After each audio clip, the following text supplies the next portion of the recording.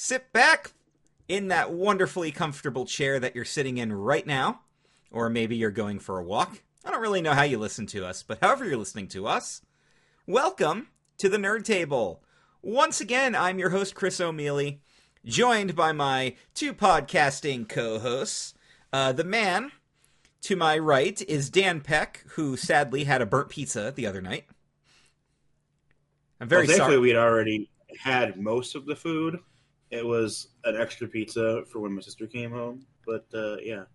But that was not. It burned, and that makes me sad to hear that.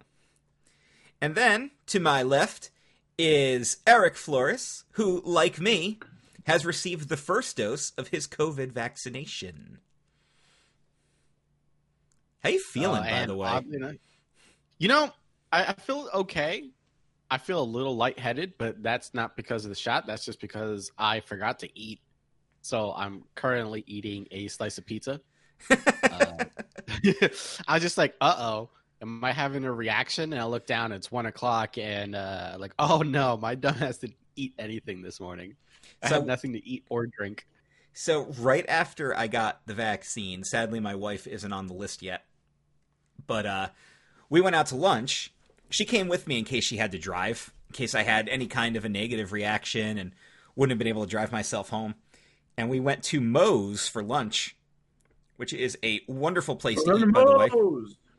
They had actually just opened, so we didn't get the standard welcome to Moe's deal, because they were literally unlocking the door as we were pulling up, which I kind of call BS on because it was like 11:04 and they opened at 11. Door should have been unlocked already. I've been to Moe's twice, and I've never gotten a look at the Moe's because it's been an hour into Moe Monday. Oh yeah. So no, you're not getting. Showed up. You're not getting it. But I tried the Stacker, which is basically a Crunchwrap Supreme, and it was phenomenal. Absolutely phenomenal. And if any of you out there have a Moe's and have enjoyed the Crunchwrap Supreme at Taco Bell, I highly suggest you go to Moe's and get a Stacker. And you can customize that bitch. I might have to do that since, Taco Bell decided they don't want to do any potato stuff. And I normally get like the Crunchwrap with like potatoes and beef and stuff like that, just to give it that extra layer of not crunchiness, because the potatoes aren't crunchy, but just that added texture. You know what I mean? Yeah, anyway. I know what you mean. Like at Sheetz, you can get a quesarito, custom made, but you can add hash browns to it. And I love doing that because it does give it a little extra texture and a little crispiness it's too. It's like adding that crisp lettuce to a burger. Gives that a little bit of a different crunch. Yeah, it's so good. The only problem with the hash browns, though, is that because it's so much extra bread in a quesarito already, that, like, after I eat it, I feel like I'm pregnant. I'm just ready to burst at the seam. But the main reason I wanted to bring up we went to Moe's is because they've got those crazy soda machines with all the different concoctions. The Coke Freestyle, yeah, baby. And I'm a Dr. Pepper guy. They have a strawberry Dr. Pepper, and it's friggin' amazing.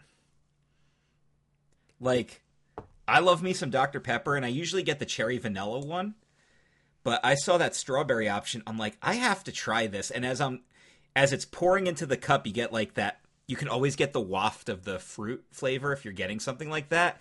And that hit me, and I'm like, oh, I made the right decision because I could just smell the strawberries. I know how those machines work because I have to work on them every once in a while. So I'm not going to say anything just so you can enjoy your happiness. Oh, really? I know that there's nothing bad. I know I know it's a different mixture because if they run out of a certain syrup, you don't get that option anymore. So I understand that part. I mean, it's added in, right? So you have like your base, which is whatever soda that you want.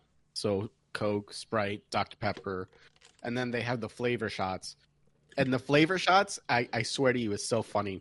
If you go to your printer, you can look at your color ink and stuff like that, and they're normally like different cartridges or whatever. It's basically that same cartridge format, but for the flavors. So you would look at it and you're just like, oh my god, I'm drinking printer juice, but it's not. But it's the same fucking format. It's hilarious. But Just bigger. the difference is that the machine doesn't stop working when you're trying to print out a regular Coke and it's low on one of the syrups like regular printers do, and it's like, LOL, I don't have teal left, so you can forget about your black and white document because I ain't printing that shit. Well, oddly enough, that was the first issue when those machines came out. Is whenever it ran out of one thing, it would just say it was out of everything. So I don't know if they were actually using printer hardware, and then they just updated it over time. But yeah, that was a common issue. You ran out of one thing, and everything would be down. That's amazing. Yeah, That actually makes it me goes laugh. to show how far technology has come, and what technologies can be borrowed for other things. Because I can't believe that it can't be that much different. I mean, obviously, there's no. I mean, limit. it needs to hold a semi-thick liquid and disperse a little bit of it over time, right? It's pretty similar to me. Sounds pretty similar to me. Basically. So, what we're going to do today, guys, is, of course, we are going to talk near the end of the show about last week's Falcon and Winter Soldier, because we're going to be doing it a week behind. But there's some other stuff to talk about this week. Let's quickly cover our plugs. CKCCradio.com be the new website you guys can check out. It is under construction and being updated slowly, but it does feature a link directly to the Podbean feed, so you can go there. And there is a search bar, so if you want to find, let's say you just want to look up the Bored to Death Bingecast, just search the word Bingecast, and it'll just list every episode from newest to oldest. Until I have the actual pages completely up and done, that will be the best way to do it, but the website is up, it is accessible, and it's going to be my main promotion moving forward. We will have links to our partner shows, including the Blake and Sal Show and the United We Fan podcast with Mark and Brian, which release new episodes weekly, as well as Sick Minds of Matt and Eric. If you haven't gotten enough of Eric on this show and you need more, and apparently Eric gets some pretty positive feedback for the most part, so I say for the most part because I've actually haven't received any negative feedback about you, except for the smart-ass comments from our mutual friends, which I don't really count that, because I know they're still enjoying it, but they're just quick little jabs. Quick little jabs, yeah. Negatives are about me. I haven't gotten any negatives about you, so if anybody has any, they've kept their mouths shut. Keep them mouths shut. They know what's best for them. Oh, yes. You're a very intimidating person, Daniel. Very, very. I mean, I guess if you saw me IRLs, I'm a big hairy dude. I guess. So if you're a child, you're probably very scared of me. Chewy, is that you? I'm not that kind of hairy, but my head is hairy. So I do have some positive show feedback from my darling wife, Shannon. There's a positive and a negative to our Taylor Swift episode I'd like to address. First off, Shannon said that she had a great time interacting with us, and as since Eric had such a good time interacting with her, she is willing to come back on and educate you further about Taylor Swift at any point. So we'll have to have her back soon, because she said there is more to be covered. And I believe you even said there was more to cover. Oh, yeah. I mean, Brendan Urie is like one of my favorites. I love Panic at the Disco. So I know that they did a collab, and I wanted to talk about that, but we'll save it. That song was all over the radio for a while. Oh, yeah. It was definitely got overplayed. That's one of those things where I really like the song, really love the song, and then it got overplayed, and I was just like, damn it, why did they do this? Why do radio stations do that? Dude, every artist that we love has had a song be ridiculously overplayed. And like I remember first loving Breaking Benjamin when I heard them and wanting to hear more. And then for a while, the only song that was getting played was Diary of Jane. And I'm like, do they not have any other songs? Like, I know they have other songs. That's the top 40 format. They only play 40 songs. Yeah. They're the 40 most popular songs. And why are they the 40 most popular songs? Because they're the only 40 songs they're allowed to play. 40 for 40. This week on 40 for 40, it's Britney Spears again. But, I mean... Baby, can't you see? But Shannon did have a negative comment about that episode I'd like to pass on. She attempted to listen to it back, and after an hour, got sick of her own voice and decided she couldn't deal with that bitch anymore. And turned the podcast off. No. She turned our podcast off? I'm so mad. Because of herself? Because of herself.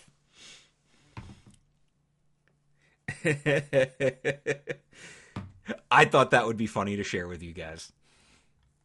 I got a kick out of that. But who's this bitch think she is? That's you, honey.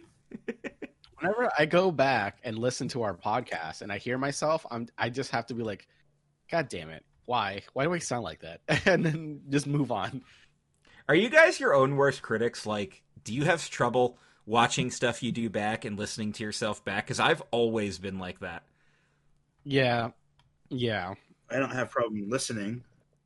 Watching, I'm just like, look at this fat son of a bitch. But listening, I'm like, that's right. He made a really good point. Me, fucking great.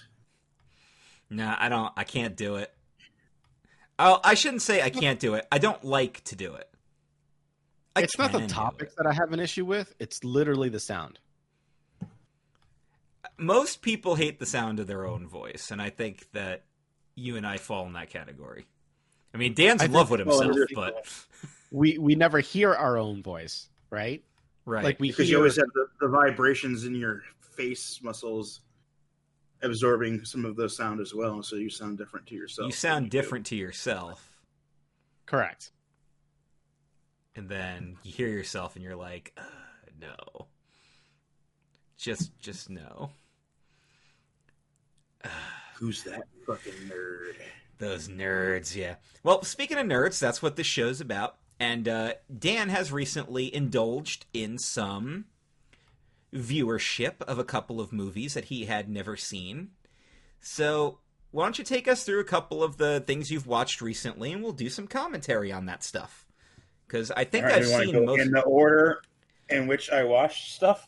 I mean, we can do that. Whatever's easiest for you, and then we'll discuss. I watched 7 movies in the last week. Actually, I only watched them in 2 days. That must be nice. So last Saturday, I watched a bunch of Disney stuff that I hadn't seen or only seen part of. So the first thing I watched was Big Hero 6. Yes. Did you like it? Great movie. Oh yeah, really good. It was different than I thought it would be. Yeah. I just thought Baymax was just a thing, but it's like, no, he's supposed to be a nurse droid. It's hilarious. Now that you've seen the movie, I want to remind you that came out at the same time as Frozen.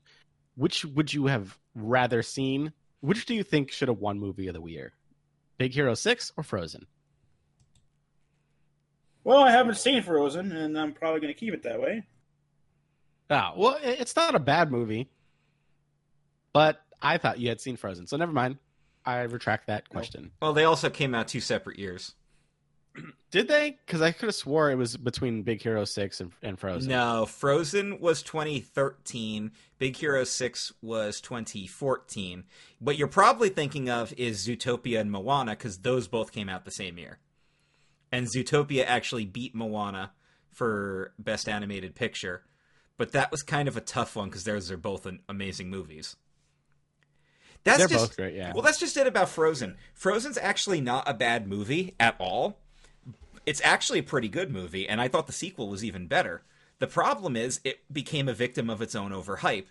A lot of people, for example, the very first time I watched it, I thought it was mediocre, and I didn't really understand the hype. I had to watch it a few more times to kind of get better integrated with it and take myself out of the situation of being surrounded by nothing but Anna and Elsa stuff. And I think that's a trend, though, is sometimes something becomes bigger than it actually should be, looking at you, Avatar, highest grossing movie of all time. Haven't seen that either. And that was easily mediocre at best. That one I've seen 3 times, and it got worse with each viewing, so I haven't seen it since, and I probably never will again. But Big Hero 6 was... It was one of those films that was kind of, unfortunately... It had some unfortunate timing because it came out the same year as the Lego Movie, which is why it got trounced, because the Lego Movie was incredible. It's incredible. And Lego Movie should have been up for Best Picture, and it wasn't even up for Best Animated Feature. I was like, that should have been up for Best Picture, and it didn't even make animated. It was like, what? Lego Movie's fantastic. But Big Hero 6 is really great. And so, I got the twist villain wrong. Oh, did you? Who were you expecting the twist villain to be?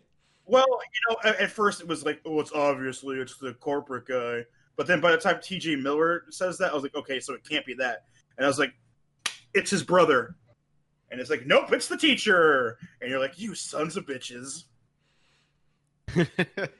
So, man, Big Hero 6 was really good. So here's my theory, though, on why Frozen did so well, right? It's a movie that you don't have to watch. Like, literally, the soundtrack is the movie. And the soundtrack was all over the fucking place when the movie came out. So you literally could just watch the movie by hearing it. I know that doesn't make sense, but, like, all of the songs, it was so good. It was a movie meant for the soundtrack. You could just get the soundtrack and you didn't need to buy the movie because you had the movie right there. Now, not all the songs were good. There were 2 shitty songs on there. That opening song was pretty bad, and the Troll song was pretty bad. But, well, and that's the other thing, too. Like, Let It Go as a song is a fucking masterpiece, but like we were just talking about earlier, it was so overplayed and overdone, everybody got sick of it. Again, a victim of its own success. You didn't have to work in a theme park where literally there was an attraction and the song played all the time. Nope, because I left before that officially took over. So yeah, so while I worked at the Great Movie Ride, I also had to go over and like run the what's it called? The Frozen ride. Well, not ride, attraction. And they do sing a lot of the songs from the movie, and of course they have to play that song. And just imagine every hour you have to listen, you have to hear it every hour. Every hour. All right, so real quick, as far as Big Hero 6 goes, ballsy to kill off the kid's brother right in front of him. Not that Disney's a stranger to that, but I think that helped the dynamic between Hiro, and the only person in the whole movie who pronounces his name right is Honey Lemon, by the way. Everybody else actually calls him Hiro, but if you're doing it with the proper pronunciation, it's Hiro. Baymax is amazing. Baymax was hysterical because he's like, I love characters that are like hyper literal. Everything has to be taken literally. And that can make for a really interesting dynamic. And when his battery's low, he's drunk as shit. Just like randomly petting the cat. And I relate to that. Do you guys know one of my infamous drunk stories of, we had a barbecue at my house. This was when I was in college. So I had a whole bunch of college friends over. A lot of the usual crew, people who listen to the show, were there. A lot of the wrestling crew and everything.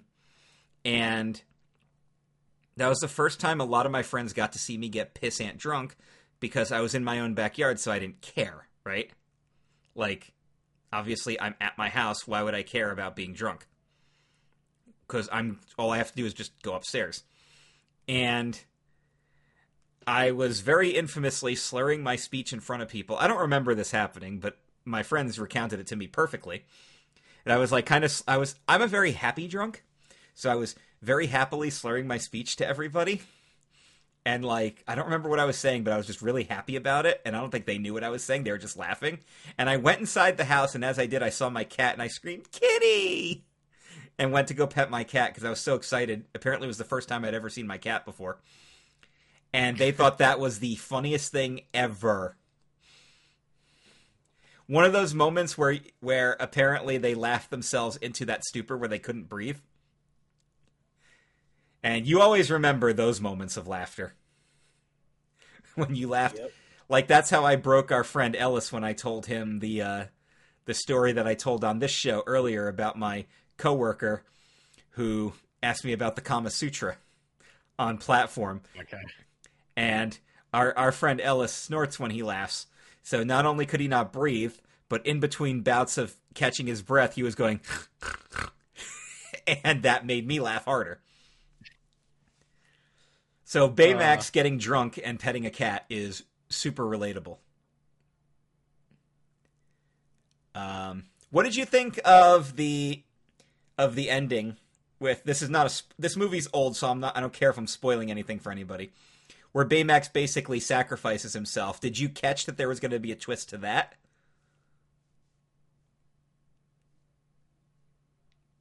This would be Dan? Is he there? Well, I wasn't surprised that he put his medical SD card in his fist when he shot it off. That wasn't too surprising. I didn't see it coming, but when it happened, I was like, "Yep, that makes sense." Are you going to try to watch the animated series they did for Disney? Probably not. I think it might be. I think it might be interesting. I've considered it. All right, I got to get your opinion on the post-credit scene. When we find out that T.J. Miller's parents are superheroes, and his dad is his father is Stanley. His father's literally and Stanley. He wears them front, he wears them back, he wears them inside out, he wears them front back. Yes. Boy, we've got a lot to talk about. The best Stan Lee cameo ever. That includes all the Marvel movies. That is my favorite Stan Lee cameo. Being able to wear underwear 4 days in a row. I think my two favorite Stan Lee cameos happened in non-Marvel movies. Or Marvel picture movies. Mallrats and Big Hero 6 are my two favorite Stan Lee cameos. Although I was really Mallrats, man. I need to watch that again. Oh, it's so good. All those movies are great. So yes, Big Hero 6 is friggin' brilliant. This poses an interesting question. Because this has been something we've been getting for a little while. Let me pull up the actual list of movies here to go through it. Because we've talked about this before. There has been... We've had the thing going where we get the twist villain, right? Like, all right, in Princess and the Frog and Tangled, we knew who the villain was going to be. It was pretty obvious from the beginning. But Wreck-It Ralph, Frozen, Big Hero 6, and Zootopia all had twist villains. Where when the villain came out, who the villain was, you didn't really see it coming. But I've heard an argument that twist villains, while they make for a good plot point, don't make the villains as interesting because they don't have any time to develop as evil characters, which is why those villains don't rank among characters such as Gaston, Jafar, Scar, Frollo, Hades. And these are, of course, I understand these are all like the 90s villains, but when you think about iconic villains, they don't really come up because of the twist aspect. So, in your opinion, is a twist Both villain... Incredibles have a twist villain as well. Yes. Well... We'll talk about that later because I watched Incredibles 2. We'll talk about that later. Oh, there you go. All right. Well, we'll get to that. Okay. I was going to say, the first one's not really a twist. It's a twist as to who he is, but the villain's not a twist. But yeah, all those movies have a character that ends up being the villain, but you didn't necessarily see it coming. Do you think that's better or worse than knowing who the villain is from the beginning? Because, like, the second you start watching Princess and the Frog and you see the evil voodoo man, where his shadow's acting independently, it's pretty obvious that's the bad guy before And you the even... wallpaper, the background in the wallpaper where his shadow is, it turns into skull and crossbones. Yes, which is an awesome. That's friggin'. It depends, because there's a lot of twist villains who I absolutely love, and one of them being Evil Morty. Yeah. Okay. Like, You've gotten two twists out of that too. yeah. So, like, that was so fucking cool. Like, it was so deep. It was like intertwined into, I don't know. I feel like a twist villain is great for an introduction. Do the twist villain as an introduction to that villain and then develop the villain. I feel like that's the way to go. Or you could do the twist villain as the hero, like they did with I Am Legend. Okay. That's a good point too. Like, he's the hero, right? You're watching the whole movie. Like, for those of you that don't know, he's the hero or whatever, and he's trying to get this formula to like save people, but they're like, everybody's basically extinct. They turn into these zombie things, and then near the end of the movie, you find out that these zombie things are they're like an evolution of us, and what he's doing is literally hunting them and hurting them, and they've already formed their own society. So he, like, realistically, these monsters, even though they eat people, we're just their food. We're the monsters to them because we've been killing them off. You know what I mean? Like, something psychological twist villains. There has to be a plot. You can't just be like, oh, I think it's this one, but in actuality, it's this one. Like, I thought it was person A, but it ends up being person B. That's not, I don't know. It's not cool for me. I mean, not unless they have, like, they have to have a bigger involvement in the movie in order for me to really feel affected by the twist. They can't just be a person that you show 2 or 3 times and never mention them. You mean like exactly what I'm thinking is Big Hero 6, good twist villain. Zootopia, bad twist villain. Correct. See, I would even argue that Big Hero 6 wasn't as good of a twist villain because I didn't really care about that character. Zootopia, I fully agree. I was like, oh, that's what they're going for? Okay. So, okay. Because I was more invested in Zootopia with the actual development and chemistry between Judy and Nick. I didn't really care who the villain was at that point. Right. But here's what I think would have been better for Zootopia. Like, clearly it looked like they were trying to frame the predators, right? And so to me, I knew the twist villain's not going to be a predator. What they should have done is actually have it be the predator. Like, have it be the lion. What they like? Oh, I thought you were going to say the actual predator. Like, no, not the actual predator. But like, that would have been the best twist ever. Best twist ever. A Predator movie? There's Xenomorph in Zootopia if you look closely. No, but like, no. You have any idea how much more money that movie would make? The people would take their kids to it. It would turn into a Predator movie, and then every dad in the country would go see it a second time. Yeah. And tell all their buddies, no, it's a fucking Predator movie. It's great. Everyone. They would make so much money. Well, that's kind of like what we were just talking about with going back to Wreck-It Ralph, which was one of the first really good twist villains that I'd ever seen. You kind of knew King Candy was the villain, but he wasn't like a pure villain. Something was up with that guy. You're like, something's up with that guy. Yeah, something's up with that guy, and you know he's suspicious, but the real twist was when it turns out he's got a different identity altogether. And I didn't see that coming at all, and when I realized it, I actually like I felt a legitimate sense of shock and awe over that. Eric and I saw that in the theater together. Yeah. With Katie and Jessica. Shout out to them. I don't know if Jessica listens to this, but obviously Katie does. Katie, get Jessica to listen to our show. Yeah. Jessica's got a kid now, I think, right? Yeah, she does, and she moved to like Key West. She's like all the way in the south. Oh, why? Hurricanes. Don't do that. Yeah, well, people love living. I mean, in it Keys. is. Oh yeah, it's fucking beautiful down there when it's not, weather can destroy your house.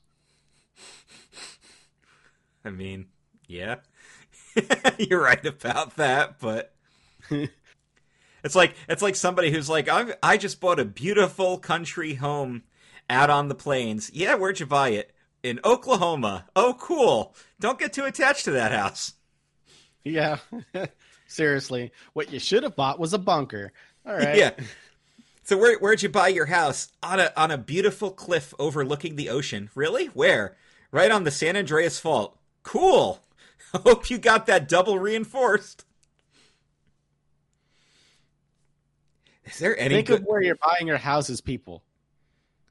Dude, like, I refuse to buy any house that could ever be in a flood zone because I'm not going through that. After seeing people almost die in floods and watching their houses get destroyed, like, no, that's not going to happen. The worst natural disaster we have up here is just snow. And as long as your house is not going to collapse under the weight of snow, which obviously they won't the way they're built up here. Yeah, that's true. I don't have a problem with any natural disasters as far as like buying a house, but like if you buy a house, for me, I can't buy a house without a foundation. Right. I agree with that. And I know everybody is just like, yeah, every house has a foundation. No, they don't. No, they don't. No, they don't. They should. I believe cold-heartedly that every house should have a foundation, but they don't. All right, so that's my gripe. There you go. Dude, I love ranting on this show. It's the best. All right, so Big Hero 6, overall, good impressions, Dan. Yes. Really enjoyed it. And the next movie I watched was... I was going to say, I knew I knew that would be a movie that you would like. Just because I know the types of movies you like. It is an official Marvel property, so... they live in a different world, though, because San Francisco is even more Asian-based, and it's called San Fran Tokyo. So... San Fran Tokyo. Next movie I watched was Holes, 2003, I think. Never seen it. I'd seen the beginning and the end. And now you get to see the rest of it. I don't see the whole movie. What is that movie actually about? Holes, duh. No, I have no idea. I've never seen it either. There's a lot of jokes I can make there, but I'm trying to keep the show from getting too explicit of a rating. It is very convoluted, and a lot of that's a little bit too much. That's kind of, but it's a fun ride. It's like a kids' prison movie. Essentially, there's a family that has been cursed for 100 or more years, and there's a lot of stuff, and it sounds stupid, but it's a fun ride. Kid gets busted for stealing sneakers that he just was walking home one day, and these pair of sneakers just fall on him. And he, instead of going to federal palmy in the ass prison, he goes to a special camp. But one of my absolute favorite lines from Office Space, by the way. You don't just go to prison. That's federal pound me in the ass prison. And the special camp is essentially a racket for the three people that run the camp to make kids dig holes under the pretense that they're building character, but they're actually looking for buried treasure in a former lake bed. And then there's a whole backstory. The backstory is actually even better than the main story. A bunch of crazy stuff happens in the end, and everything's okay at the end, of course, because it is a family picture. That sounds like something I would enjoy. I might have to check that out. I mean, it's a lot of turn off your brain and just have some fun because it's But I like very- movies like that. In fact, we're going to talk about some of those coming up a little bit later. yes, we are. So, okay. So, would you recommend? Yeah, especially if you have any, like, make sure the kid's probably in school. So we're talking five to 12. Like, I think kids would really like it. Which is what I heard, because I remember hearing back in the day that it was like the kids' Shawshank. Kids That's what I Shawshank remember. Redemption. So it's the Shawshank for kids. I And I kind of feel it. that sounds like an oxymoron altogether. To be perfectly honest, what? So what does the kid actually say to get out of prison? Because like Morgan Freeman gets out because he tells him to fuck off, and it's the '60s, so that's the thing. So he gets free. So what's the kid equivalent of fuck off? It's also fuck off. Yeah, probably. It's also fuck off. Anyway, now time for a major discussion because the next movie I watched was Toy Story 4. Let Oh, us discuss Toy Story 4. Can we not though? Are we okay? Let's start this off on a not so negative note. Can we all agree it's the worst of the Toy Story movies? Yes. Okay, I yes. agree with that statement. Okay, so let's get on the same page there. So Dan, specifically give me some of your thoughts coming out of Toy Story 4, and Eric and I'll kind of give you our thoughts, because I don't know about you, Eric, but I paid to see this in the theater. I mean, yeah, I did too, because fucking Toy Story, you grow up with it. You got to keep watching it. Yes, and I remember saying several times, I don't think I want this movie. I don't think I want this movie. I said that multiple times. I was like, this is not a movie that I think I actually want to exist. But it's happening, and I'm going to go see it, because I thought Toy Story 3 wrapped up everything perfectly. All right, so Dan, give us your thoughts, and we'll tab onto it. Okay, so I do like that it dealt with like a different emotional thing than the other ones have, because it had to deal with actually moving on, as opposed to thinking you had to move on and not actually moving on. Okay, that's Whereas fair. the first movie was about being replaced, right? Is the first movie. Yeah. Second movie I only seen once, and it was when it came out, so I don't really remember like the specifics of that. Second movie is about finding yourself and learning your true identity, and it's kind of a finding yourself story. Because Woody, Third is about like complete change, right? the third literally deals with what happens when your kid grows up and you're no longer valuable to him. Where do you have go to deal from with here? complete change. Fourth one is dealing with what if you specifically need to move on to something different, while nobody else does, kind of thing. Yeah. And that, I mean, it starts with him. He hasn't been picked in several days. He even has a dust bunny on him now. It's his first dust bunny, everybody.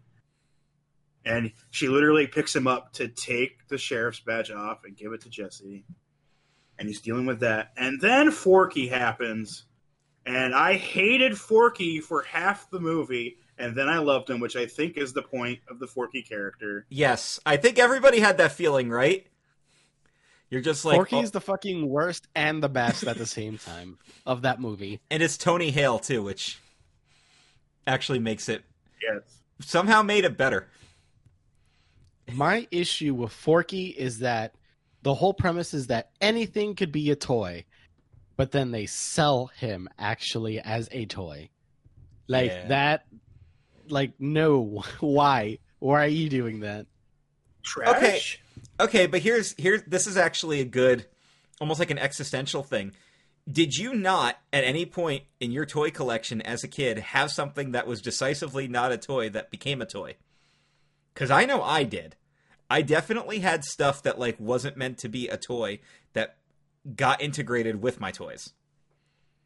I can't really think of a specific example, but like I had a really wacky imagination as a kid, so like I played with whatever Kind of was made my available. own toys. So I remember like building walls out of popsicle sticks and making like forts and stuff like that, like castles, Yeah. and using that as like toy castles or whatever. Like I made So I have a Christmas ornament, right? It's an ice skater, and it was a crafting project, right? You get the little twisty tinsel pieces, and you twist them together so it kind of forms like a human type body, and then you get like a wooden head, and you paint it, and you put on all these little craft pieces to make the arms and the legs, and he looks like an ice skater. By that logic, that thing should be sentient with all of the other ornaments that I have. Whether it's my Charmander and Squirtle. Chris, did you write your name on its foot? No, I did not do that. Because that is the key, apparently. That is the Oh. key. Here's my thing, right? If anything could be a toy, then Sid from the first movie was just making different toys. Yeah, Well, that was the whole thing, right? Because they think that these monsters, and they come and they actually help them, right? yeah. Like toys are toys. It's just what you do with them is weird, but they're still the pure item. However, I did love the opening. We learned what happened to Bo Peep because remember in the third movie, they're like, "I don't want what happened to Bo to happen again, anyone else ever again." And then we see what happened. The girl didn't need the nightlight anymore, so they got rid of it. Yeah, I thought I liked that. Positives, I liked what they did with Bo Peep because she was never that great of a character. I love the Bo Peep stuff. She was never that great of a character. She was always just kind of like a quote unquote love interest for Woody who never got any kind of real character development. Because in the first movie, she was just paying attention to Buzz and not Woody. And in the second movie, all she really did was she saw them off on their adventure, but she wasn't part of it. It's not like she went with them to rescue Woody. And she didn't exist in Toy Story 3, so that was pretty cool. So I thought it was cool that we saw what happened, and then we see her again, and I like all that stuff, including the missing arm, the arm that falls. Yeah. I'll throw out two more positives here. Keanu Reeves as Duke Kaboom. Yep. And Key and Key and Peele. Peele. Which were the best parts of the movie by far. Yeah, I also even but like. I don't think it's strong enough. Yeah, I like the ending though. They stay with the carnival and they help as many toys get kids as possible. Yeah, I mean that that's carnival's going to go out of business soon, but Yeah. because of it. Yeah, that's true. But All right, so I think that's cool. what didn't you like then? Everything else. Everything else. Yeah. I mean, like, honestly, I felt like the plot was very sloppy. And outside of Key and Peele and Keanu, like, nothing was really that memorable. Nobody cared about Gabby. It's not like she was an interesting character. Well, it starts out she's just a total manipulative bitch. Yeah. And then you just learn, but she just wants a kid. She never had a chance because her voice box never worked to begin with. So there's not even... Yeah. So again, this is one where there's no villain. The villain is, like the rest of the movies, getting back to their kid before they leave. Actually, like, Sid was a good villain, but he's not really a villain. He's just a kid. he's only a villain from the toy's point of view. Stinky Pete was an actual villain. Lotso was a villain. Lotso was a villain. Yeah. Like, Al was a villain, but Al wasn't... He was just a collector trying to make money. It's not like he was actually trying to take care of them. He fixes Woody. You know, Woody gets his arm ripped off and everything, and then Al does his thing. You know, he gets the collector, the guy from one of the original shorts, which I thought was a nice little touch. Jerry's Game, the old man playing chess. And, you know, he fixes them up. That's my favorite. He's concerned about their well-being. He keeps them in glass cases and everything. He's got the huge collection. He still handles them with Cheeto-covered fingers, which is disgusting. But, you know. But then Stinky Pete was an actual villain, and he had from his point of view, he's about to go get eternal fame in a museum, and he never had a chance with a kid. And now it's going to pay off, and Woody's going to screw it up. Because Woody's hanging on to this belief that, I'm this kid's toy and I got to be with him. And it's like, yeah, and what happens when that kid grows up? And then, you know, Lotso's like, I run this daycare and you guys can stay here, but you need to get tested. You need to get tested first. And it turns out that a couple of those toys really run it in a negative light.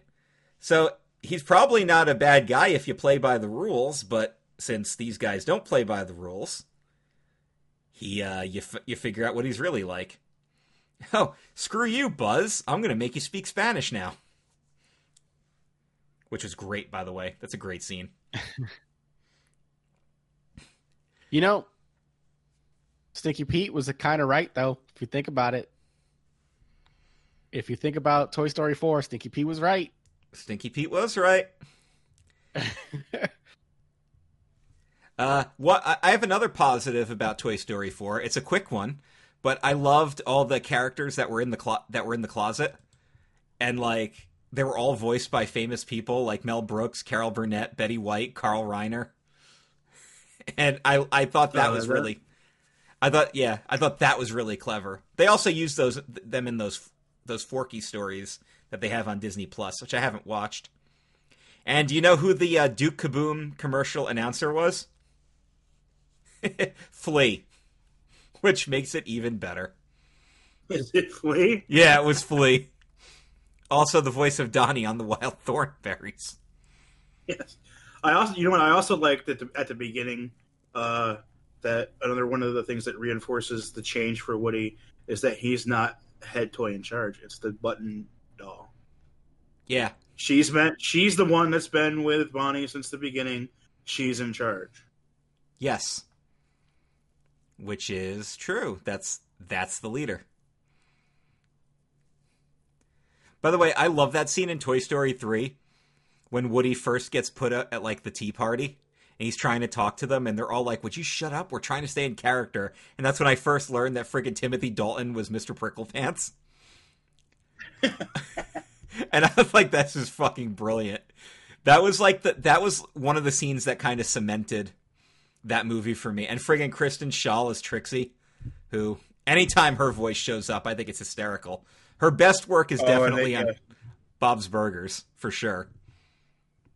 And the poor father, holy shit, that does like. Oh, I know. It's one of those ones where it starts funny and then you just feel bad for him the rest of the movie. I did feel bad for him the rest of the movie. I'm like, this kind of sucks. Why does this guy even have to deal with this? It was like Meet the Parents. I was just like, after about 3 things went wrong, I just felt bad for Ben Stiller the rest of the movie, and I was no longer having a good time. But I also think that's kind of the point too. For that movie, not this one. I think everyone was supposed to laugh at the dad. All right, so other negatives. Because I know we haven't covered the big stuff yet. Did it have to end with the big toy separation? Did we really need that moment? Was that necessary? The toys saying goodbye to Andy. I can't. Yeah. Go ahead. I feel like I don't need another Toy Story movie. So yes, they need to be separated. Because here's going to be Toy Story 5. They find a way to get back to each other. And then they find out that Andy had a kid, and now become Andy's kids' toys.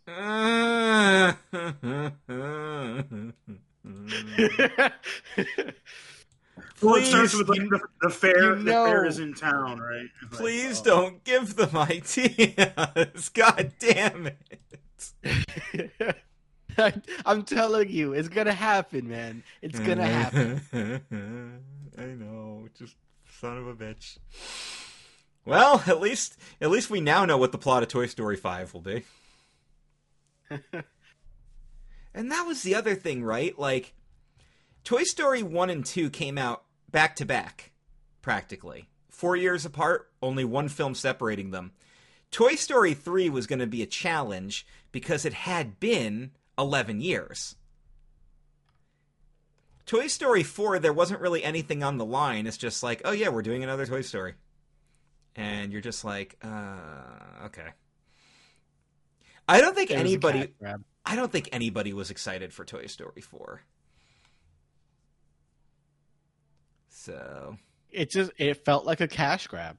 That's the big thing, right? Like when something is super successful and then within a year or two they bring out a sequel or a spin-off or whatever, you just know it's not going to be the same quality. You know that they did it after they realized it was super successful. It wasn't that they were planning on it. It's not like Back to the Future 1 and 2 where they were pretty much working on it at the same time. Or Endgame, or the 2 and 3, where they were working on it at the same time, or what the Infinity War movies, where they were pretty much working at it at the same time. Right, Lord of the Rings, they shot all of those together. Matrix 2 and 3, yeah, not as well. Oh, that's together. A bad example, but yeah.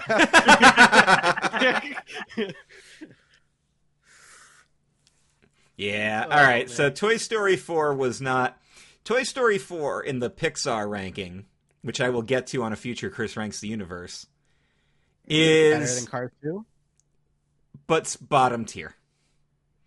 Lower Out tier. Of all the Pixar movies I've seen, that might be the worst, because I have not seen all of them. So... Have you seen Cars 2? I haven't even seen Cars. Well, I've seen parts of Cars, but I haven't seen all the way. Cars and Cars 3 are good. Cars 2 is the worst Pixar movie.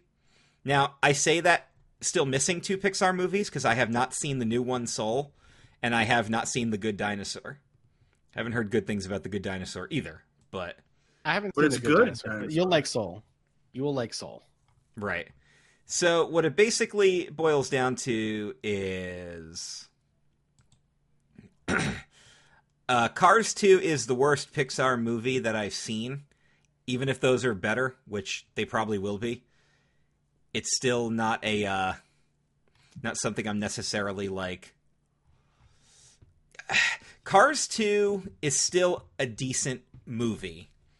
If you compare it to other stuff, like DreamWorks, for example, which definitely cash grab sequels, Cars 2 was a cash grab sequel.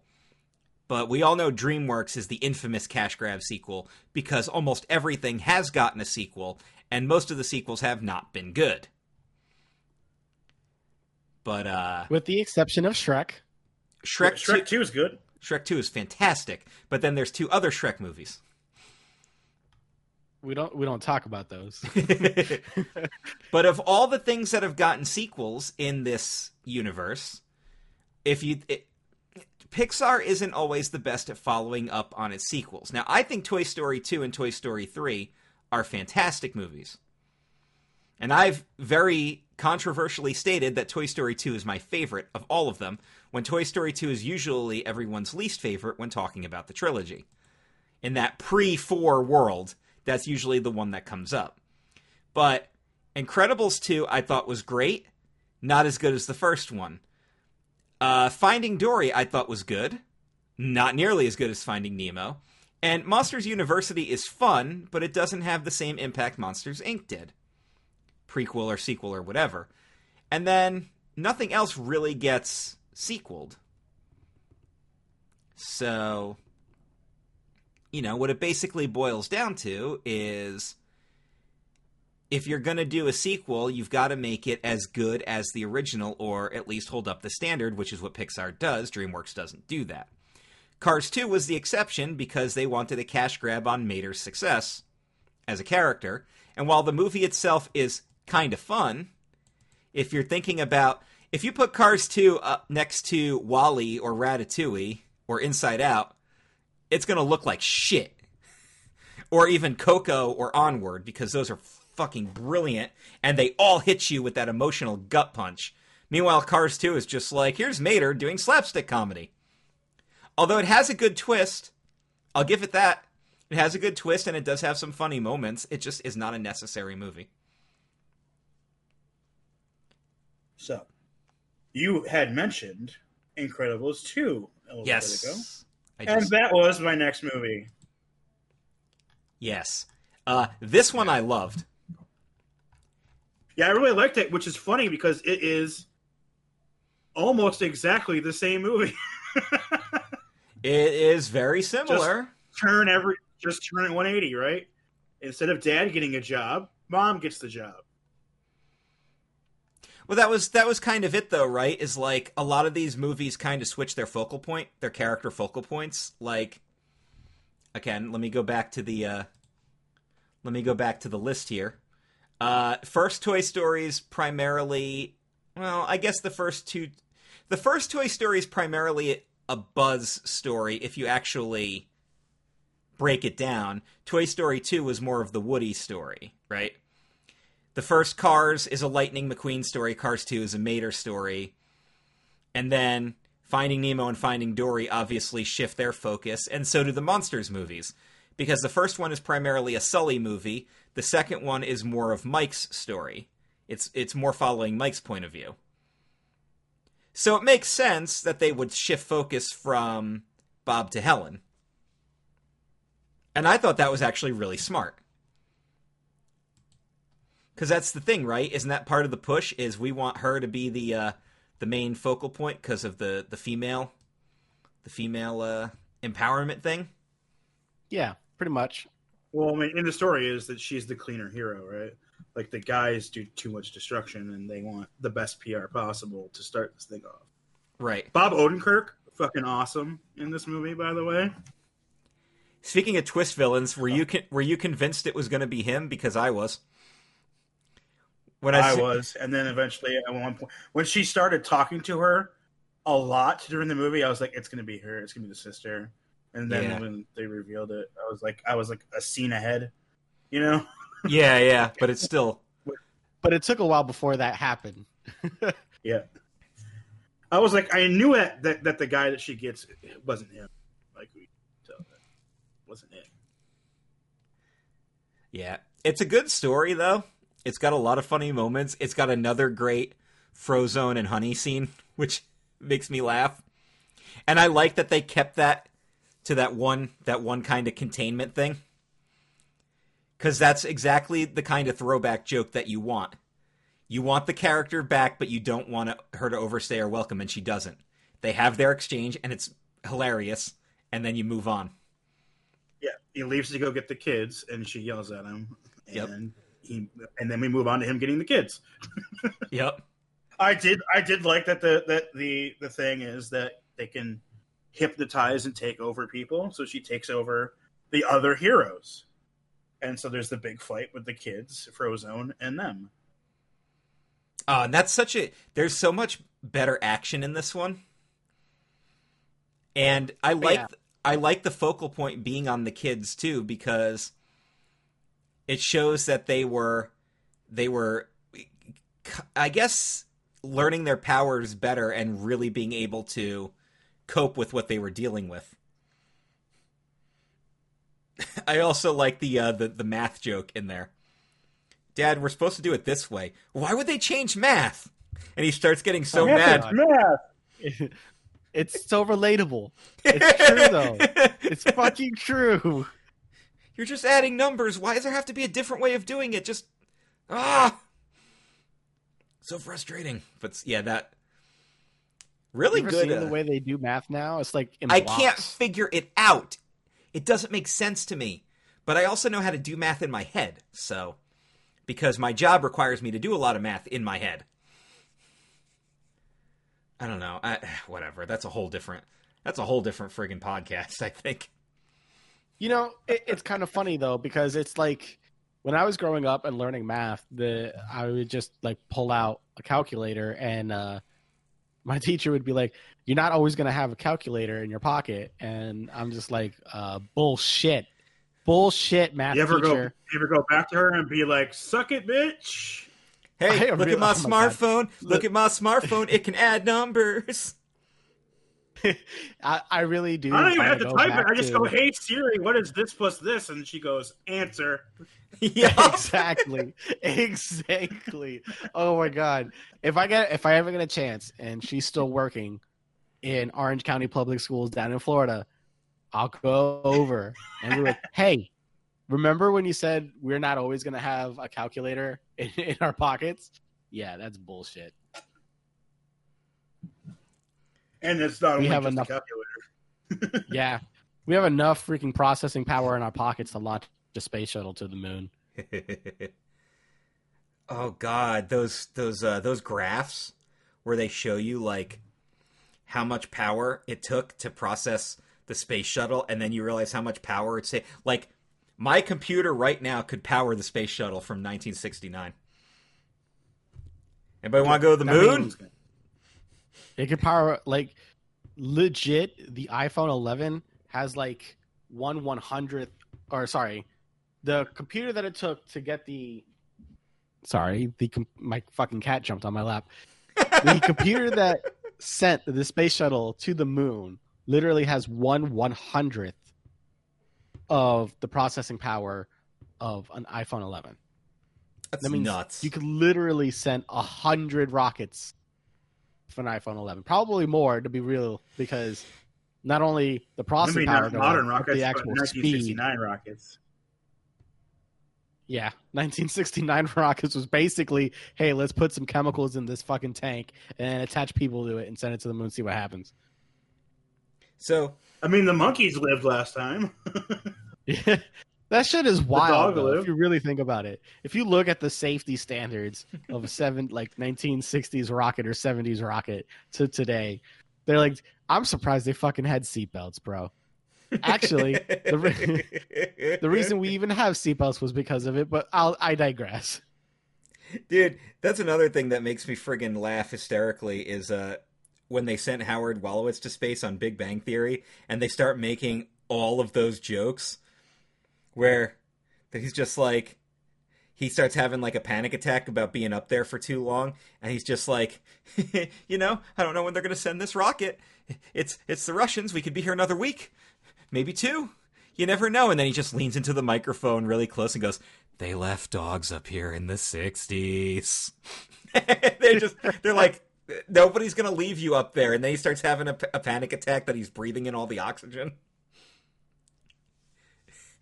I mean, I also like when he's like, "We don't have much time, so listen to me very closely. In my room, there's a model rocket. Go and build one roughly 8 stories tall. Power it up. Come and get me. I'll even leave the door unlocked." I'm like, oh, this is friggin' great. Like, I've often thought about what it would be like to be in space, but I feel like I'd be over it in a couple of days, right? I'm in space. Yes, you are, mate. We're both in space. Can I just say that Portal 2 might be my favorite ending of a video game in history? Like, space. The whole boss battle all the way through the end credits might be my favorite video game ending ever. Like, number 1 video game bad guy credits, the whole deal. I also like how they told you how to win the game without expressly telling you how to win the game. Yes, and that's what makes it so funny, and they do it in such a great way. And that's like, I've talked about how I feel like when you get a good comedian like Stephen Merchant, and is it Steven or Steve? It's Steven. He's definitely full on PH. Yeah, he's a PH, that's right. When you get somebody like Stephen Merchant, who you absolutely, like, we talked about this because I know you don't watch Big Bang Theory, but I talked about how he made 3 appearances on the show as one of Amy's dates during her brief breakup period with Sheldon, and every single line that he delivers is brilliant. And I'm like, these episodes are way funnier than normal even. And then I found out that, oh, well, that's probably why, because he helped write them. So, Yeah. you know, because he was behind. It's amazing. It's amazing how one writer can severely change a show. Right. He has all these great appearances there, and then like when I found out he was behind that Fighting with My Family movie, the movie about I don't know if you've heard of that one, Eric, but the pro wrestler Paige, the British girl, she won the championship at 21, and she had this great story about coming over here because she comes from British Wrestling Dynasty. And The Rock teamed up with Stephen Merchant to do a biopicture on her life. And her parents, which is probably the best part, her parents are played by Nick Frost and Lena Headey, which might be my favorite casting part of the whole movie.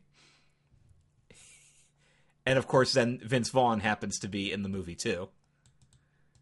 But like, oh yeah, he's like the guy that works for WWE that gets her signed, right? Yeah, he's the guy that runs the training center, pretty much. Oh, dang. She's kind of hot too. Holy shit. I had to look her up. Oh, Paige? Yeah. Soraya. Well,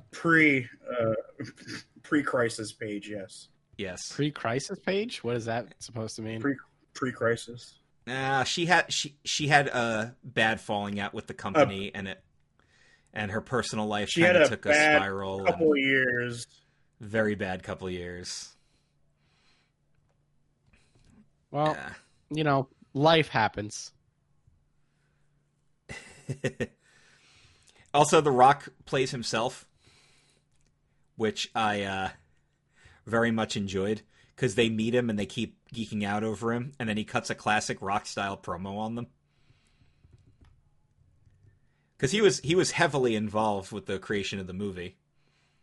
But yeah, even if you're not a wrestling person, I actually recommend watching Fighting with My Family, because it is a really good movie, and it is very funny.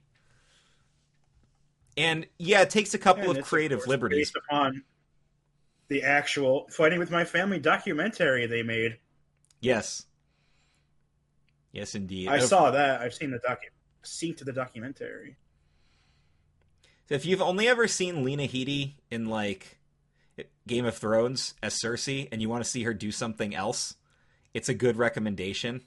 Because I'm sorry, but I did not give 2 shits about The Purge. Oh, but the sequels are better. I'm sure they are, but the first one already lost me, so. I like the idea of The Purge. I feel like that had potential, but... Phrasing. You don't actually like the idea of The Purge. You like the concept of the movie The Purge. Yes. Because the actual Purge itself is a terrible, what Eric said. Terrible idea. What Eric said. Yes. Indeed. Okay. We don't want anybody to go out and actually purge. No, we do not want that. You are correct, Eric. Anyway. I feel like we have to make this kind of clear in this day and age. I guess. But and then, of course, Nick Frost. I love Nick Frost in everything he's in. I mean, That's Simon Pegg's go-to guy. And I don't think I have seen him in anything I've seen him in. Even if I didn't like The Thing that he was in, I liked him in The Thing. So, I mean, he was Santa in an episode of Doctor Who. Yes, he was. One I've actually seen. Because Christmas special. Because Nick Frost. Nick Frost is one of those. He's like, I agree with you. Anything that he's in is just gold. And we don't have anybody here in America that quite fills that role, other than, like, for me, it'd be like Seth Rogen.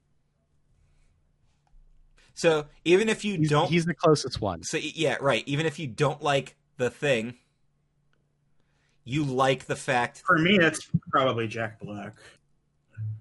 Oh, Jack Black is good. Yeah.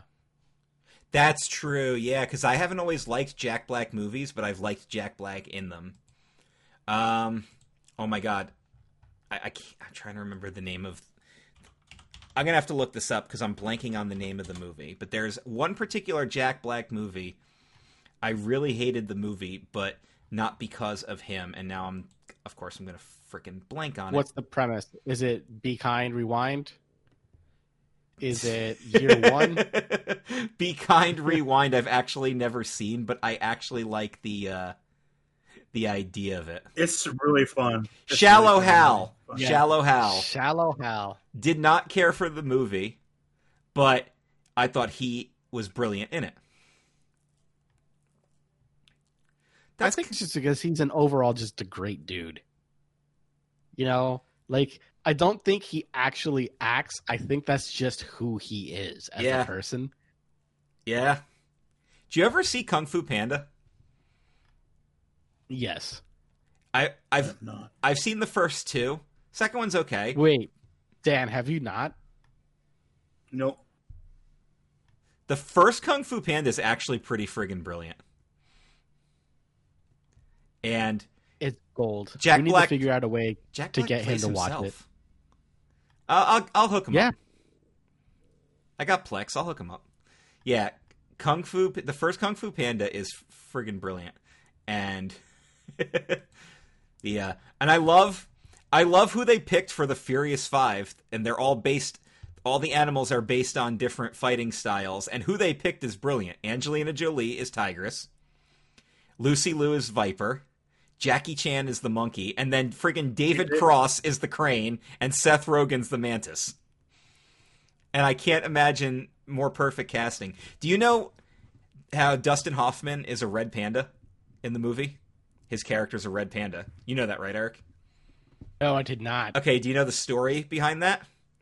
No. Dustin Hoffman agreed to be in Kung Fu Panda if he got to play an endangered species, so they made him a red panda. That was his stipulation for signing on to the movie.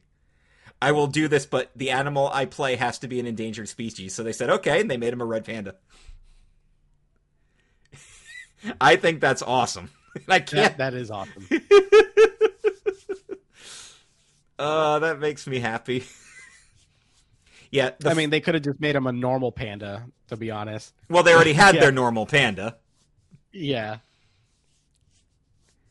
But yeah, they get all these brilliant actors of Asian descent to be in there, like Randall Duck Kim and James Hong is in it.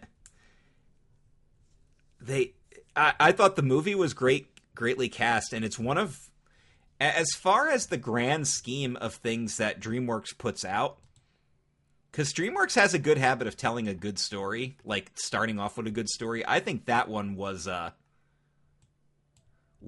brilliant, the first one. Yeah, everything's great, and then the Fire Nation attacked, right?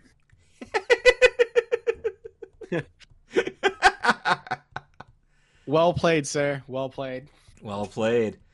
Well, that's just it. Like, DreamWorks has put out Shrek, which is a franchise film, but the first two are amazing. How to Train Your Dragon, which is easily my favorite. It's a sitcom. Yeah. How to Train Your Dragon is easily the best DreamWorks movie, by the way. I have not seen the sequels, although I heard they are good and worth watching. But then, they put out B-Movie, and they put out Shark Tale, and you're just like, why do these movies exist? These are not good movies. So, I think DreamWorks has a bad habit of it can do good, but it doesn't always do good. I've never seen the Madagascar films, but I've heard that's kind of the same thing, where some are good and others are trash, and you just have to figure out which ones are which. But I eventually will do a full DreamWorks watch of all the movies. By the way, if you haven't seen Monsters vs. Aliens, because we just talked about Seth Rogen, find Monsters vs. Aliens. I know it used to be on Netflix. I have no idea if it still is. I can Plex that one for you guys if you want to watch it. Do you know what the premise behind it is? No. Isn't it like aliens are attacking and our only hope is to get the monsters together? Yeah, the monsters that we've captured. And Reese Witherspoon plays Susan, also known as Ginormica. And yeah, but she's a human, but she's also a monster because she can become human. She becomes a monster, yeah. And then the Blob is Seth Rogen. Hugh Laurie is the cockroach. Will Arnett is the missing link. And then, of course, the alien invader villain is Rainn Wilson. And his computer is Amy Poehler. I mean, and then the president is Stephen Colbert. Kiefer Sutherland is that sounds like gold. Kiefer Sutherland is the gritty general, and Paul Rudd is her fiance that can't accept what she is now. Like, all the casting is friggin' brilliant in this movie. Like, what year did that movie come out? Monsters vs. Aliens was 2009. Now, don't be confused because I know it's gotten like a little animated series about it. But if you actually find the movie, it's really, really good. I highly recommend it. It's very funny. And again, it's one of those Seth Rogen, like, I'm not going to give away any spoilers because that will kill the joke, but there's a scene where he's just in the background doing something and during like a tenseful situation, and it's one of the best laugh out loud moments in any DreamWorks movie because he's just being Seth Rogen basically. The Blob is a genetically altered tomato which was injected with ranch dressing. And now he's just a big blob. And he literally does not have a brain, which he points out very early on, which is why his character's so friggin' funny. You guys would really like this one. It's a really underrated DreamWorks movie and absolutely deserves more respect. Stephen Colbert is the president is great too. Funny story about that movie is that we like 10 years or so we got a new car, and it was one of those ones with a DVD player in it, and we went to mess with it one day, and there was a disc already in it, and it was Monsters vs. Aliens. Did you keep it? As far as I know, I mean we might not now.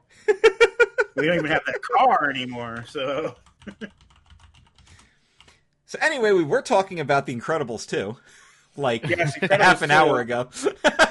But that's how this goes, right? Like we start one thing and then just kind of go off on a tangent until we start talking about something else. Yeah, and people really like this show. I don't know who some of you guys are that are listening to this, but give us some more shout outs because I see the numbers doing really well, but I don't get a lot of interaction from people. And maybe that's just because people don't want to interact. That's fine, too. I listen to a ton of podcasts that I hardly ever interact with. Like, I listen to Jim Cornette's Drive-Thru, and he always does questions on the show. I've only ever asked one question. I got answered on the show, which was cool. But I don't ever really interact with them. So that might just be a thing. Same with, like, the Twitch streamers and YouTubers, right? Like, I'll watch a YouTuber's every single video, and I'll never comment. That's true. I've seen every single Angry Video Game Nerd movie ever made, and yeah. And how many times have I commented? Precisely 0. 0. So, very, very good point. Be sure to like, share, and comment, and click the bell when I do none of those things. Yeah. All right, fair enough. Anyway, so overall thoughts on Incredibles 2? I liked it a lot. Yeah, it's good. Good Not stuff. as much as the first, obviously, but really good. I disagree. I liked it just as much. It wasn't it wasn't better, but it wasn't worse. I think I think the only problem I would have with that statement is because I'm such a crazy big fan of the first Incredibles movie. Like, it is my favorite Pixar movie, just narrowly beating out WALL-E, which it was really close contender to pick one. But I went with the first Incredibles movie because it was a good and different superhero story that I wasn't really expecting it to be as good as it was. And it friggin' blew me away. I've even said The Incredibles is still my favorite superhero movie, period. And people are like, oh, but Endgame exists and The Dark Knight exists. I'm like, did I stutter? I said it was my favorite superhero movie ever. Dude, that would be a top 10 challenge for us to do. Your top 10 favorite superhero movies, period. Ooh, I think I might have come up with a segment for next week's show. Jesus. I mean, I already gave mine away, so I don't see the point of doing a list now, but I could definitely try it. But, yeah. That's an idea. If you guys want to see us do that, maybe one of us could tackle that. But, you know. Anyway, what else did you watch, Dan? Well, so on Wednesday, they released Godzilla vs. Kong. I will watch that before we record our next episode and give you a review on it. And it's in theaters and on HBO Max. I watched it on neither. Oh my god. But then I realized there's 4 movies in this series, and I've only seen the first one. So I watched Kong Skull Island, Godzilla King of Monsters, and capped it off with Godzilla vs. Kong. There you go. Hey, Eric and I saw the first Godzilla movie in the theater. We saw that together. I don't remember it.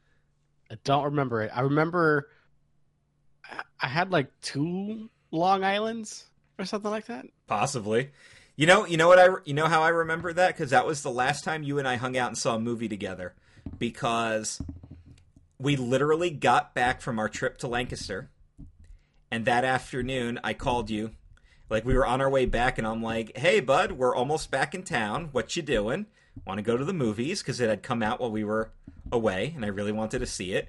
And you're like, yeah, sure. And then when I met you, you were at the bar at the theater, and you were already on number 2. So yeah, I don't remember the movie. First At Godzilla movie was too much. It was a necessary movie because you have to set up what's going to happen, but it was too much exposition, too much human stuff, not enough monster fighting, and the generic monsters they came up with were kind of lame anyway. It was just an excuse to put something in there for Godzilla to kill. Yeah, it was that there's... So the entire idea of the entire quadrilogy is that at a certain point the Earth is... And inside that hollow Earth is all these monsters. And there has to be a monster or 2 to keep the bad monsters in check. The main good monster is Godzilla. He's the main babyface. And so the first movie is, here are some of the bad monsters. We call them Mutos. M-U-T-O-S. They go around. There's 2 of them. They're going to fuck. If they fuck, it's very bad. So Godzilla shows up and kills them both. So what you're saying is Godzilla's a blocker. Yeah, he's a cock blocker. Yeah. He's got to be the biggest cock blocker. Quite literally. He's literally 10 stories tall. I think he's even taller. I enjoyed it, but I wasn't, like, blown away by it. I just remember being like, so that was a cool movie to watch. There's too much stupid people stuff and not enough big monsters fighting each other. That is the quadrilogy in a nutshell. Yes. So the second movie is Kong Skull Island, and it is the best movie of the 4. Kong Skull Island's really good. It is a retelling of the King Kong story, and they did a very good job. It's like a retelling, but it's also not a retelling because it's not the whole story. Like Because it's they don't bring him back, and there's no well, there is a Fay Ray-esque segment in the movie. But what's kind of But, cool about that one is, well, A, it has Tom Hiddleston. Also, this is a prequel because it takes place in the 70s, right after, literally the day after Vietnam. Yeah, that was part of the plot. Pretty good. Pretty good movie. I liked it better than the two Godzilla movies. I'll hold up my opinion on how Godzilla vs. Kong goes down, although I have seen that it is the highest ranked one among fans. And every review I've heard has been raving about it, so. But aren't they? They're both good monsters, right? Isn't that the thing? Well, I don't know, because I haven't seen the new one yet. And I'm not sure I want to know how that goes down. Because I have a feeling that might be spoilers territory. Okay. All right. Fair enough. We'll wait. So it retells the Kong story, and how do you start your own cinematic universe? You steal half the people from the Marvel Cinematic Universe. Yep. Because the first movie has Scarlet Witch and the Quicksilver in it. Yep. And then this movie has Loki and Captain Marvel in it. Yep. And then King of the Monsters has 11 in it. Yeah, not part of the Brown universe, is in King of the Monsters. but. So what do you think of King of the Monsters? Yeah, I was going to say, what do you think of King of the Monsters? Because they upped the monster count and the battle count. Yeah, every monster shows up at one point during that movie. Is the entire point. King of the Monsters is probably my bottom of the four. It's a lot of monster action, but no really good A lot more monsters. The human stuff is so dumb. It's the same old recycled bullshit. Humanity is the disease bullshit again. When that reveal happens, I'm like, ugh. Positives, though. You dumb bitch. I'll say some positives. Millie Bobby Brown was very good in her role. She is very good.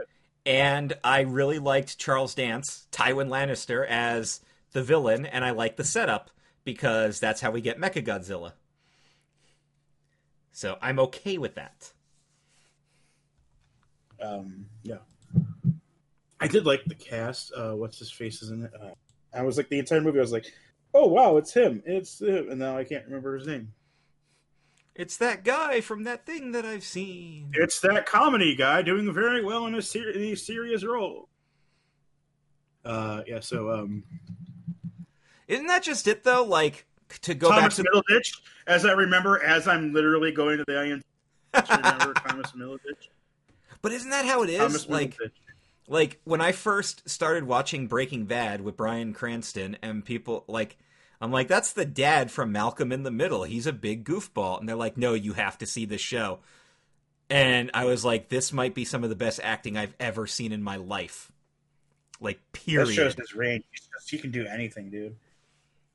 And he was so good in that Walter White character. Like, that's one of those roles where the character encompasses the actor without you, like, I can see Bryan Cranston and be like, okay, that's Walter White, but I know he's done other stuff. It's not that much of an encapsulation. Speaking of which, Bryan Cranston is in the first movie. Yeah, well, that was my tie-in point. And even he said that was a mistake to kill off his character because we could have had a lot of possibility out of him. By the time they get to the next couple movies, there's nobody from the original movie besides the one guy. There's only the one guy from the first movie. And then we see where that goes in King of the Monsters, so yeah. Oh yeah, he dies because he has to deliver a nuke to heal Godzilla in time so we can do the final battle against King Ghidorah. Although the monster stuff in that movie is great. The King Ghidorah battle is fantastic. We get Mothra. Mothra and Rodan. Yeah. I don't think a whole bunch of other ones show up, but I don't think we're given the names. They said there were 17 of them total, and they just kind of like the only two I remember is there's a giant spider and a giant woolly mammoth, are the only like distinct two I remember. I know there's others, but those I remember. And then even Rodan bows down to Godzilla. Again, I understand they had to kill off King Ghidorah because he was the big bad monster, and Ghidorah was always a bad monster in all of the original kaiju films. But I'm trying to remember, did they actually kill off Mothra? Because I feel like that was a mistake. I don't think Mothra was killed. Mothra was definitely taken out, but I can't remember if Mothra actually dies. But all this... If I was a monster and all this shit was happening, I'd wake up, look at it, and be like, nah, fam, and then just go back to sleep. So, without giving away any spoilers, because I will watch this in time for next week's show, what is your overall opinion on Godzilla vs. Kong? More stupid human stuff, but the fighting is on par or better than King of the Monsters between the giant monsters. That's good. Although there is some good human stuff. So, and Millie Bobby Brown is involved in the good part of the human stuff. So good. Yeah. So, and yes, enjoy big sweaty men slapping meat. I mean, giant monster things. Now. Okay. That's still not better. Still doesn't sound better. The Suicide Squad trailer. We got a kaiju up in this bitch. I know Starro is that's a game changer. That's awesome. We didn't even mention Starro last week. What other kaiju films are you guys fans of? Like, did you guys see Pacific Rim? No. I heard it was good, but I've never gotten around to seeing it. It's interesting because the human parts are kind of... I'm not going to say they're dumb. They're meh. They're definitely meh. But the actual battles between the giant Gundam machines... The Jaegers? The Jaegers, yeah. I blanked on the name for a minute. And the actual creatures that they fight is pretty damn good. Like, really damn good. And then, the Cloverfield movies I've always found interesting because I like the concept of the first Cloverfield movie. And I did like Cloverfield as a movie, although that's number one on my list of movies that I liked that other people hated. Because the more people hated that movie than liked it in my personal life. Like, in my little circle. And it's also one of those movies where I understand why people hated it, because there was dumb human stuff, and the found footage thing can get very nauseating, and some of the stuff was unnecessary, like, oh, let's just add a bunch of little creatures, meh. I loved it, but I get why people didn't like it. And then I thought 10 Cloverfield Lane was really good, although I thought that was just a good straight-up horror movie. Wasn't really a monster movie. That was a good straight-up horror movie. And then, did you guys see the Cloverfield Paradox? Because I thought that one was pretty dumb. I haven't seen any of those three things at all, so... I remember seeing Cloverfield, but I haven't seen that one. You know what I've seen that's Cloverfield related? Chris's short film for the contest. On YouTube. That's what I seen. Still on YouTube. I seen it. We finished in the top 10, but we did not win. We did not win. The security footage video actually won, which... It was good. It was one of those things where I was just like... I was sure we were going to have a fighting chance because Danny Pytel had won Stephen Lynch's Halloween contest with his video. and I incorporated I used some of his creative ideas into it. The problem was that the Halloween video was basically chosen by Stephen Lynch and a small community. The Cloverfield thing had one of those voting things that you could spam. So all that means is that the person who won was the best at spamming. Because there were some other pretty good stuff, and there was a couple of things that I thought was even better than my project and could have deserved to win, but some of that stuff didn't even finish anywhere close to us. So it's one of those things, right? Like, that's the problem with fan voting on the internet, is you can spam it. There are ways to spam that stuff. Yeah. So, If only there. Never mind. I was gonna make a political joke, but I'll keep it. I'll keep it to myself. Oh, I know where you were going with that, and I even considered it too. So I'm just like, I mean, it's all right. It's not too political, but whatever. Okay, here's a question for you guys, because I saw this come up with I don't remember what the exact comment was, but it was like somebody had posted they were watching Godzilla vs. Kong, and then one of the comment was like, please no spoilers in the comments. And then, of course, one of the very first comments is like one of those dumb fake spoilers where it's like, oh, you mean the part where Barney the dinosaur shows up and fights the Megazord, blah, blah, blah. Like, they were trying to be funny. And I'm of the opinion, you guys can give me your thoughts here, but I almost think fake spoilers are stupider than actually spoiling the damn thing. Just because I see it all the time. Anytime somebody posts something and they're like, please no spoilers, somebody always has to chime in and be a smartass and come up with a fake spoiler and think that they're being funny. And I think I'm just over the whole concept of fake spoilers anyway, because they're not funny or clever anymore. Because everybody does it.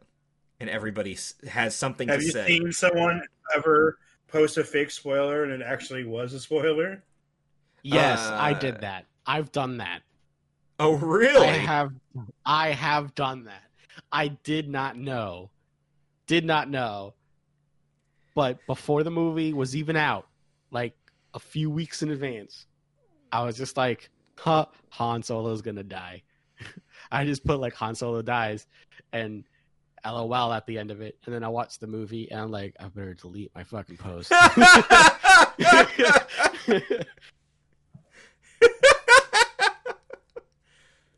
So yeah.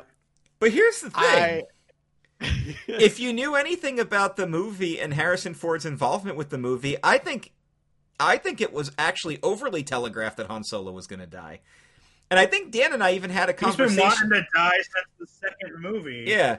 And I think Dan and I had a conversation about that too.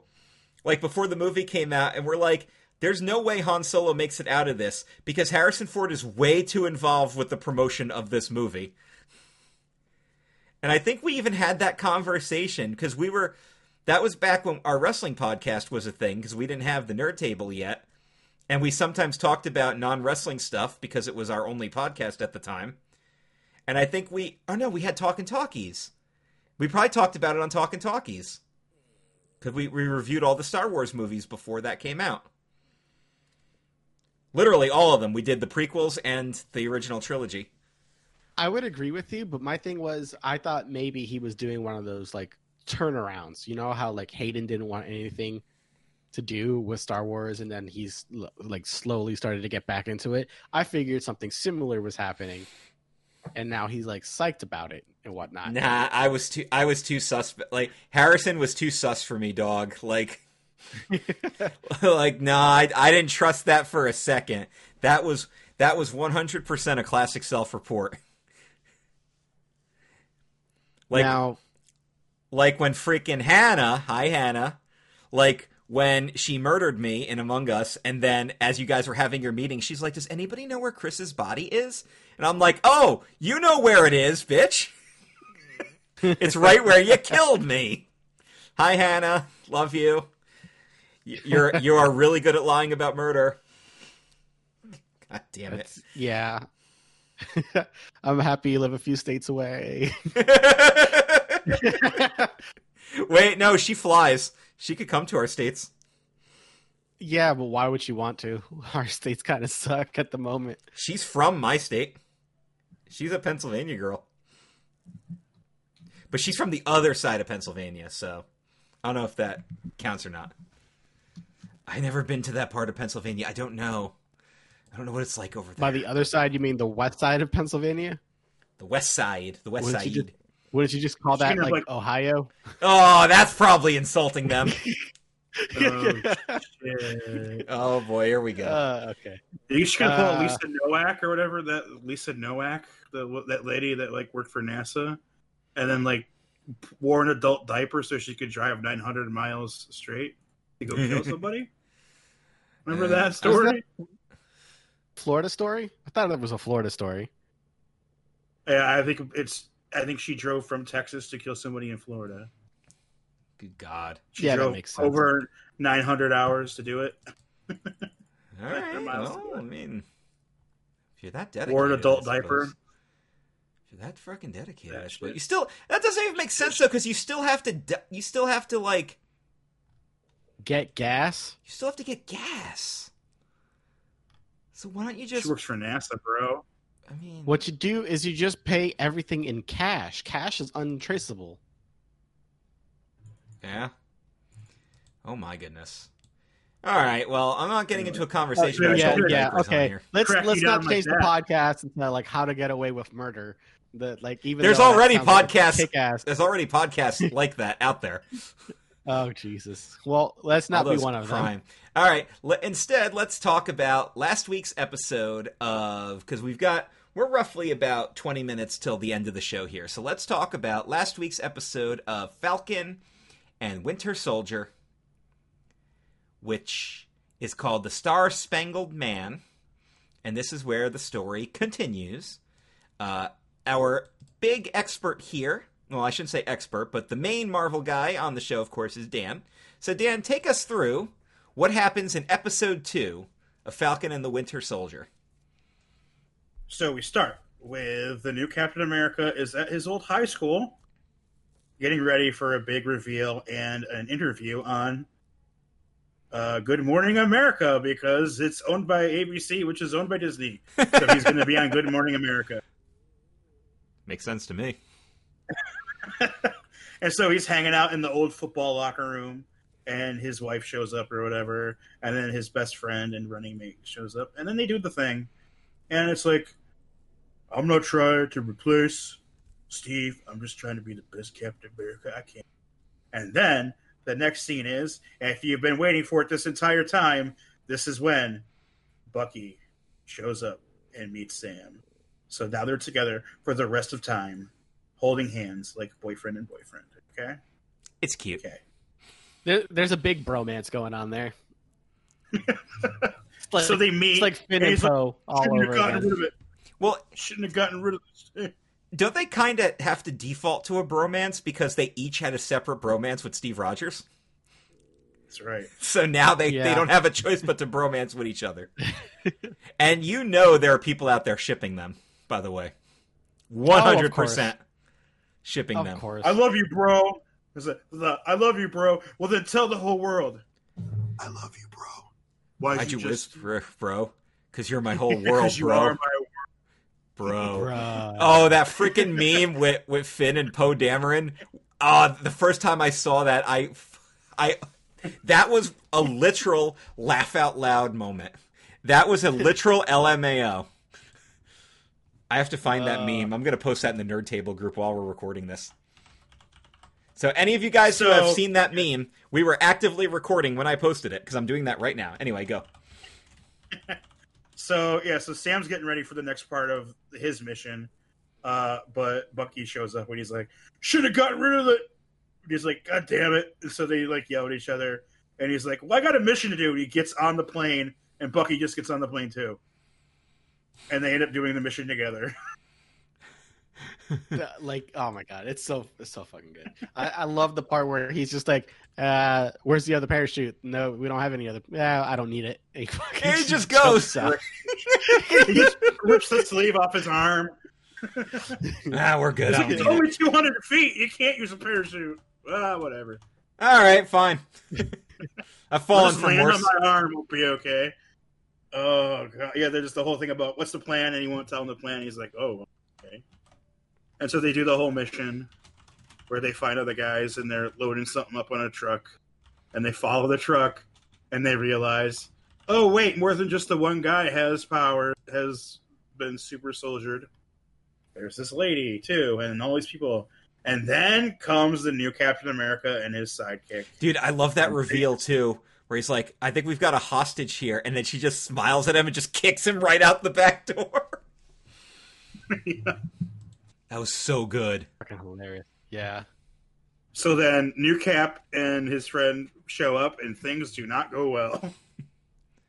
Yo, that was probably my favorite moment in that episode is when they stopped the truck to go pick up Bucky and Falcon, and they just stopped and then continued. Actually, they didn't even stop. They just continued walking past it like it didn't fucking exist. Yeah, that was great.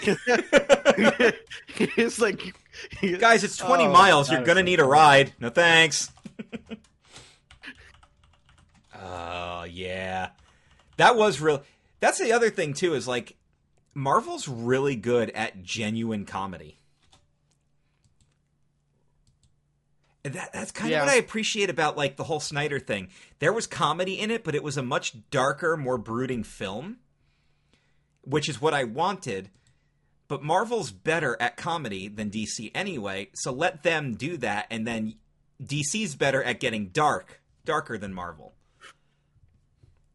So I'm getting what I want out of this is basically the point here. But yeah, the Flag Smashers.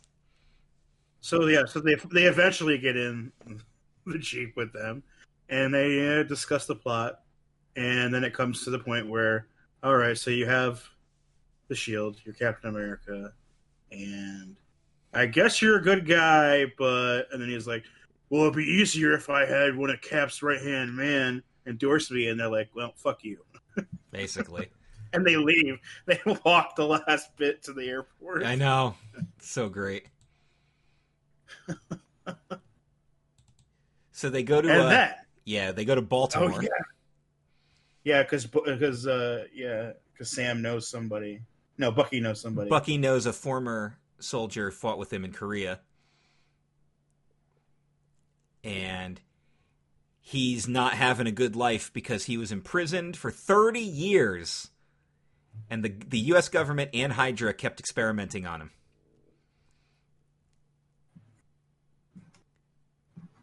Gotta be a fucking shit show. Yeah. This is the classic there was a black Captain America story that comes around every once in a while. And they kept it a secret. Wasn't the whole thing like he stole that uniform or whatever, so they imprisoned him or whatever, or they made it out to look like he stole that uniform? Or something. He stole Captain America stuff. They had to cover the fact that there was another super soldier, and this guy just ate shit because of it. Yeah. Yeah.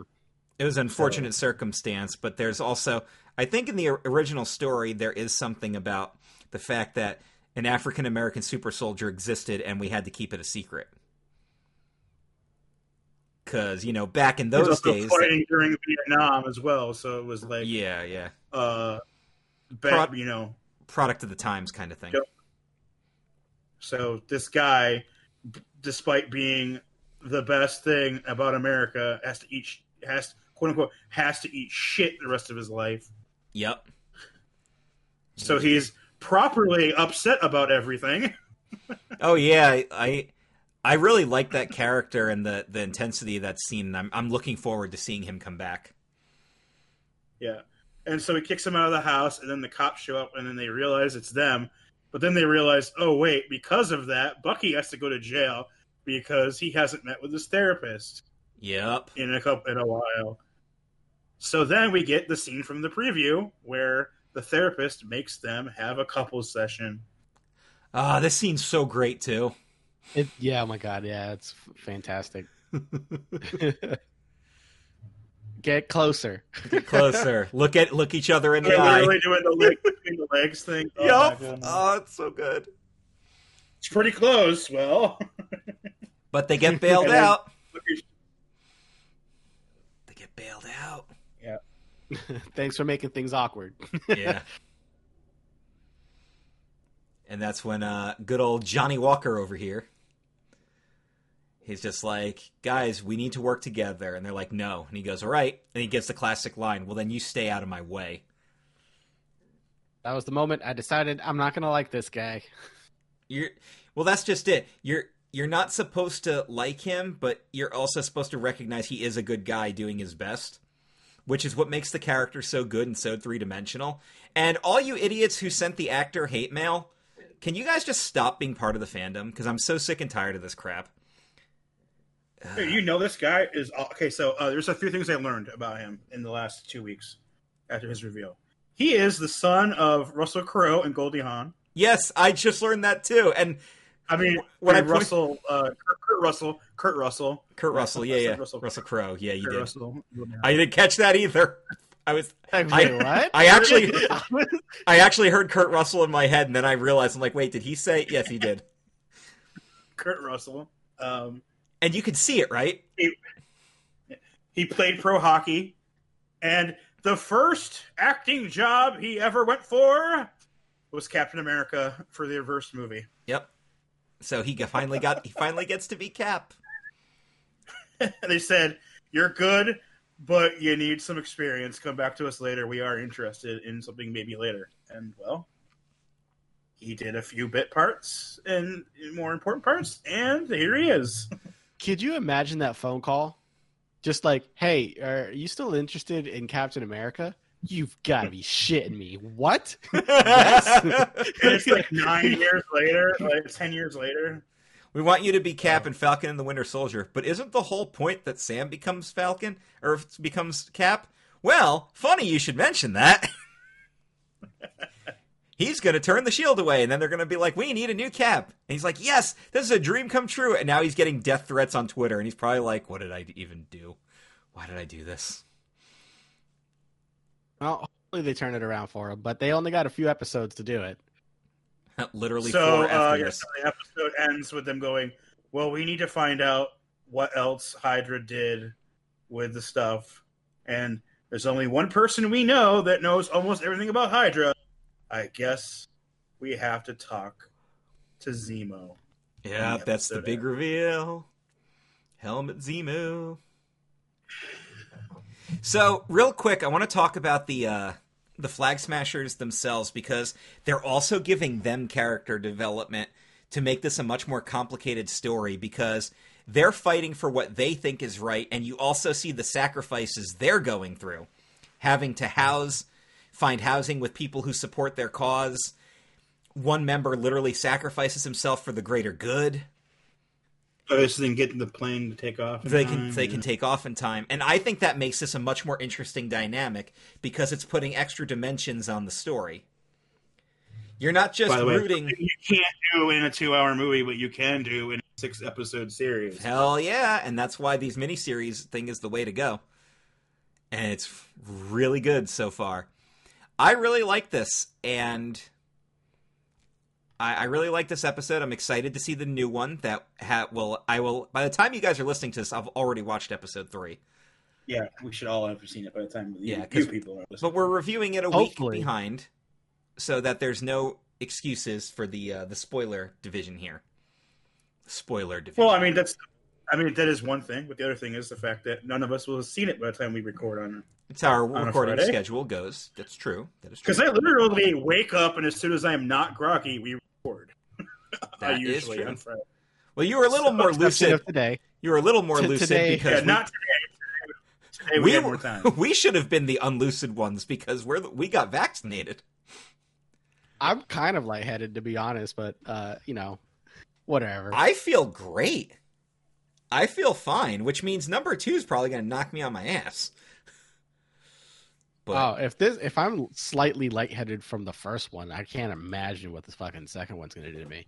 I'm not going to record next week. That's big. Oh wait, we can't anyway, right? We are not recording that week because Chris is out of town, and then you'll be taking your second shot. So yes, the weekend, Correct. the that week. weekend of Sunday the 25th, there will not be an episode. because I will be out of town. Eric's getting his second shot. I'm getting my second shot the week after, but that may not be a problem depending on when we actually do it, because I can always schedule the shot for after we record. But we'll see. We'll take that. This is all like one step at a time. Yeah. Getting a alternate host for one person is one thing, but trying to replace two people, like, why even? Right. Oh, I got an idea. Let's get Shannon back on. I just do an episode with Dan. It's just Shannon and Dan and what's her name? Jackie? Kate. Why did I think Jackie? I don't want Shannon to hate me. If I talk to her nonstop for 2 hours, she's gonna hate me. I'll totally listen to this episode.